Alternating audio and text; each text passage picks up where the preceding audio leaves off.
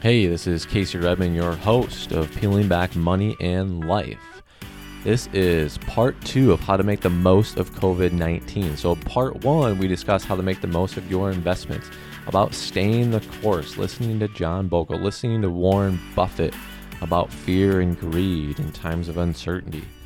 So in this episode, in part 2, we will be discussing how to maximize your life during this time. And how are you all dealing with this uncertainty?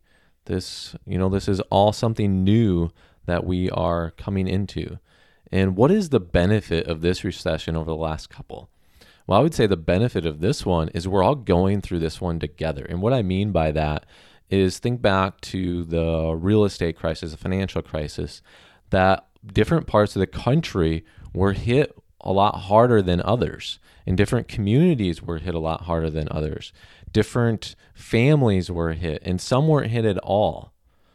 And I know, similar to the COVID-19, we're all hit a little bit differently, but we're all hit on the COVID-19. Not all of us were affected by the real estate bubble. Okay, and even the technology bubble, we weren't all affected. And we're being affected by different extremes in all three different cases. And that goes back to what we talked about in part 1 of we never know when, why, or how things are going to happen in terms of markets. And we never know when, why, or how in terms of environment and economic impacts that they're going to have on our families either, both financially, but also to our personal well-being as individuals and as families. So this one is affecting us to a different extreme, but we all have that same thing to kind of talk about COVID-19. Some have lost a job. Some are now working from home with or without kids in the home.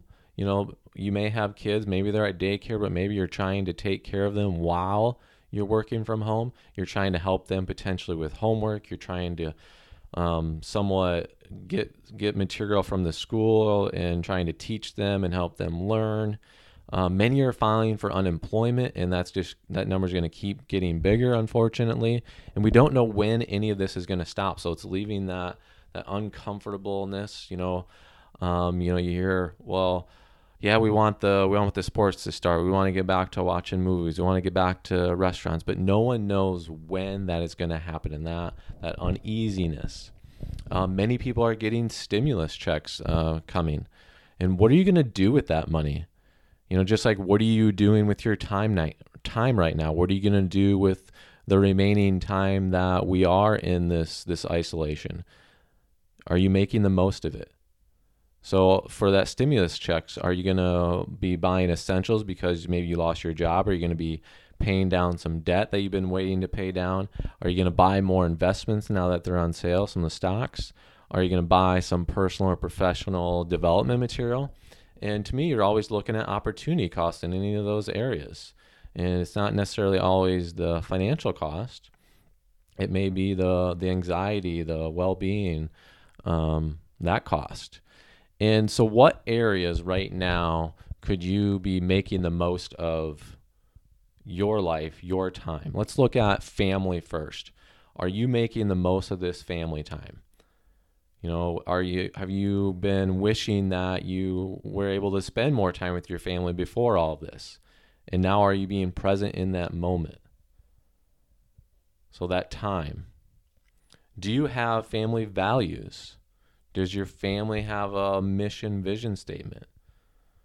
Are you playing games during this time? Are you going on walks during this time with your family? Are you instilling those good habits in if you have kids, in yourself, with your spouse? A good book to read to help you to kind of clarify and see if you're living up to your values would be 7 Habits of Highly Effective Families by Stephen Covey.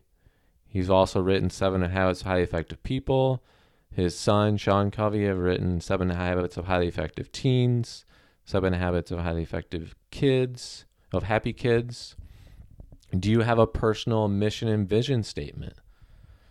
So I think these are times that we can get very clear on what we would want out of life, because potentially we have that time, even if we are working from home, But even some of us aren't working, we're unemployed. So you could be spending that time maybe to gain more personal development, gain more professional development, start that side business that you've always wanted to start. Now is that time. Read that book you've always wanted to read and develop that habit. Start that prayer habit, reading the Bible, all those things. Because the habits during this time, good or bad, really come out during times of uncertainty, unusual circumstances. We don't have that kind of normal rhythm, routine. So we are a few weeks into this now. Have you kind of gotten into a new rhythm, routine? It is going to take some time, but the quicker you're able to get there, the more impact, the more positive impact this experience is going to have, and you're going to make the most of it for yourself, your family, your community, the world at large. And you're going to look back at this as, oh, I'm not glad that the sickness happened and that all those people got sick and died, but I made the most of that opportunity I had in that moment. So how are you ending and starting your days? And to me, in order to start your day right, it's more important to end your day right. So I want to talk about a couple different strategies that I have used, and maybe it can help you to better utilize in starting your day and ending your day. So tips to ending your day would be to have some type of bedtime ritual. And, this is backed by a bunch of research and backed by a bunch of science and things that I've been experimenting with. And I would recommend that you experiment with for yourself personally and figure out what works best for you. So 1 to 2 hours before hitting the sack, you want to, really limit that screen time. You're limiting that blue light that's coming in from your TV screen, your computer screen, your phone screen, even if you're reading on a digital screen. You're limiting your eating, limiting your drinking of alcohol, because that takes time to metabolize both the alcohol and the food. That's going to affect your sleep, your quality of sleep. Maybe a good strategy is to soak in a warm bath. Read a fiction book over a nonfiction book, because if you're reading a nonfiction book, it's going to tend to have you be thinking more and potentially keep you up. Spending time with family is a good strategy solution here. Journaling, so you kind of get those thoughts off of your head, off of your mind. Writing down your plan, your agenda for the day tomorrow of what you hope to get done, so you're not thinking about those things when you're going to bed. And then you start thinking about starting your day. You have that plan, that mindset already in place when you're hitting the sack. I am going to get up at this time, whether it's 4, 4:35, 6, and you are committed to doing that. And you're going to do that repetition over and over and over again, because that's your new mindset. A good book that I've read and a good practice strategy that I've started to implement in my life, and I'm still experimenting to figure out what works best, is The Miracle Morning by Hal Elrod. He has an acronym known as SAVERS. It's silence, affirmation, visualization, exercise, reading, and scribing. And this can be done in as little as 6 minutes or as much as like 2 hours if you would like, depending on how much time you have. So maybe some days you have 30 minutes, maybe some days you have an hour, maybe some days you only have 5 or 10 minutes. Well, in any case, you just kind of shrink each one down here, and I'm going to go through each one. So silence, this could be meditation, this could be prayer, this could be a form of breathing. It's just a way to kind of start the day, to kind of calm your mind, calm your thoughts, and get in the right frame of mind, the right frame of reference to start a day anew. And then you have affirmation. These are affirming words. These are statements that you say out loud. And the key here is to make them your own. You can start out with examples that many people have. You can just simply go to Google. You can go to Miracle Morning, any place where you can find examples out there. Zig Ziglar has many examples for maybe some of the older generation, middle generation that has heard of him. I personally love Zig Ziglar. Listen to a lot of his books, audio, podcast. And the key thing here is to say them out loud. and say them with emotion. It's not going to be impactful enough for you and in your life to make a real change if you don't say them with emotion, if you don't say them out loud, if you don't make them your own eventually, right? And you may want to even say it in the mirror so you can see it. And then we go to visualization. So you're imagining yourself doing something step by step. What do you need to do step by step to achieve that goal that you are trying to hit? What does your ideal day look like hour by hour? What does your dream house look like room by room? What does your best relationship look like with your spouse, with your kids, with your coworkers, with your friends, your community workers, your neighbors? And the list could go on and on. It's about getting very clear about what you want and the steps that you need to get there. And I recommend repeating the same visualization. So if we're talking about your ideal day, or we're talking about your dream house, or we're talking about your best relationship, repeating that same one over and over, day after day, until it becomes ingrained and a reality in your life before you start moving on to the next one. So you might want to prioritize them, for example. And you'll get better at this, just like anything, just like riding a bike, tying your shoes, starting a new job, as you go through these. So is it going to be a little awkward if you've never done silence before, or affirmation, or visualization? Yeah, it's going to feel a little awkward. It's going to feel like you're going to have kind of that talking head of, I'm not doing this right, I'm never going to be any good. Well, put those things aside, recognize them, put them aside, don't let it affect you, and realize that anything in life takes practice to be good at. And then we move on to exercise. And this is really just about getting your blood flowing. So this could be as little as a couple minutes. This could be as much as 30 minutes, 60 minutes. It just depends on person to person and the time that you have to devote that day. I like personally to do super slow training. And Ben Greenfield talks about this. The book titled Body by Science is also a good resource. I'll include these resources in the show notes if you haven't heard about those before. But really the concept is you can get strength training done in about 12 minutes. So let's think of push-ups. You're going to start in the push-up position. You're going to go down for 5 or 10 seconds, and then you're going to come up for 5 or 10 seconds. You're going very slow, and it's just exhausting all of those muscles in that training. And you could do this for squats. You could do this for bench press, and that's for the strength training. And then for the cardio piece, you could get this done in about 4 minutes. It's about sprinting. So you're going all out for 20 seconds, and then you're taking about 5 seconds off.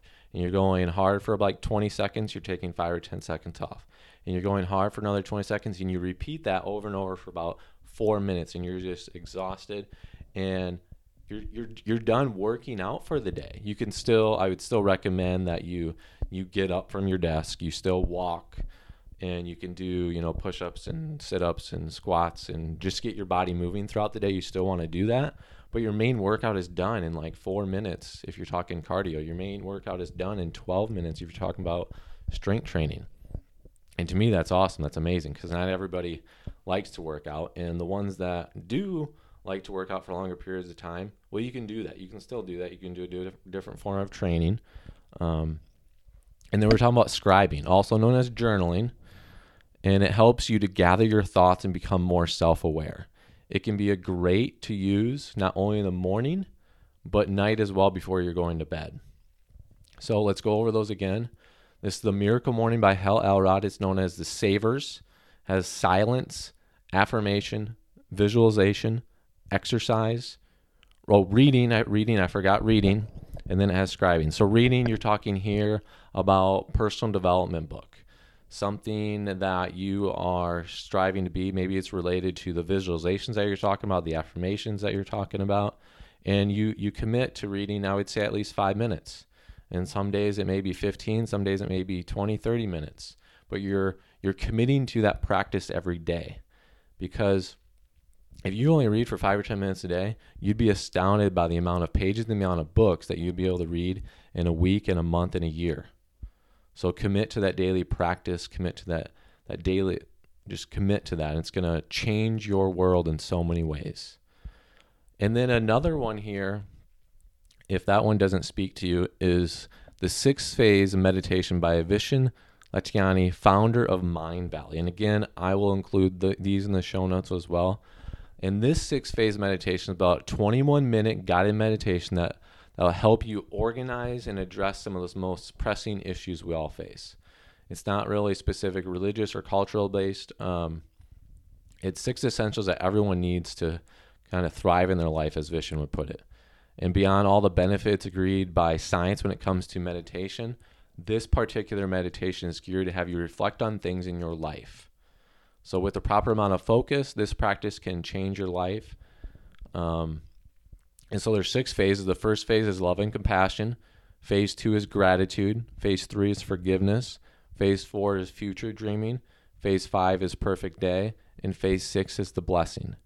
So recognize that this is a form of meditation. When we go back to kind of the savers, you have the exercise, the scribing, the reading, the visualization. So this is just about meditation.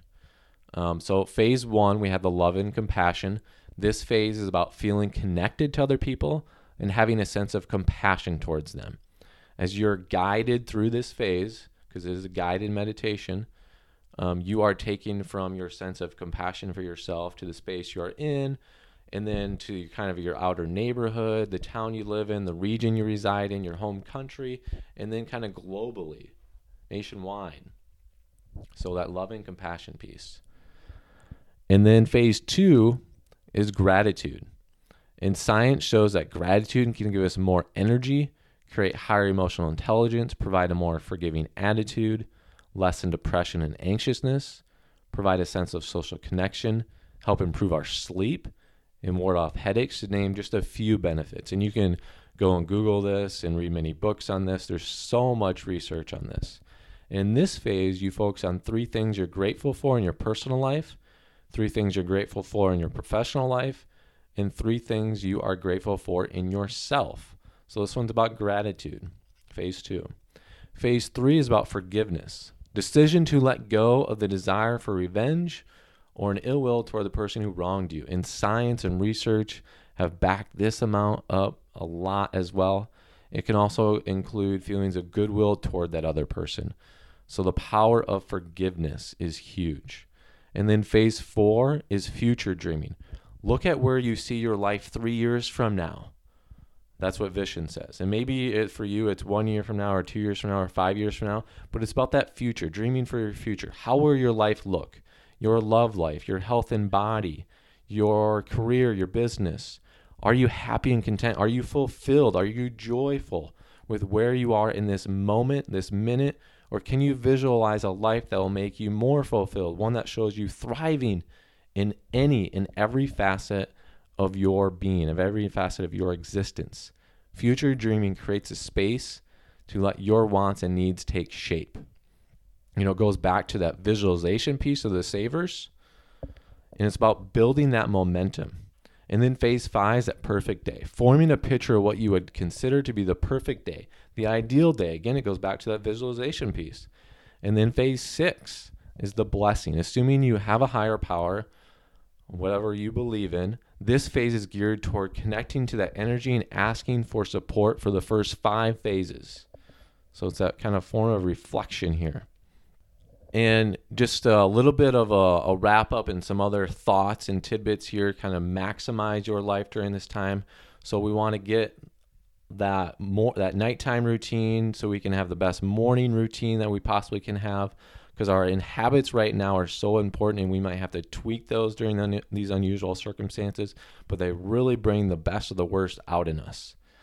Some other thoughts here: turn the news off, limit that screen time in general, because there's a lot of negative things going on out there, whether you're talking about the markets, whether you're talking about this virus. And have you been wishing for this in some way, shape, or form? This is time for self-reflection.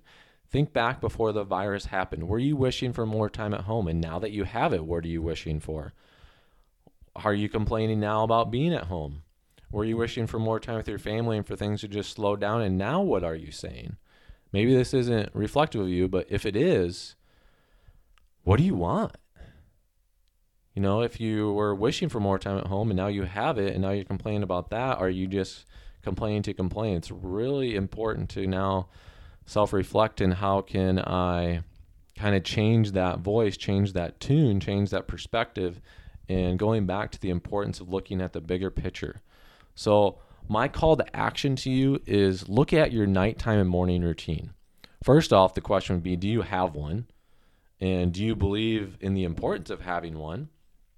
Take a look at the Miracle Morning, take a look at the 6-phase meditation. And to me, the biggest thing, whatever one you do or whatever one you have right now, is you make it your own. And that doesn't mean necessarily it's going to happen right away in the first day or the first week, but eventually you make it your own.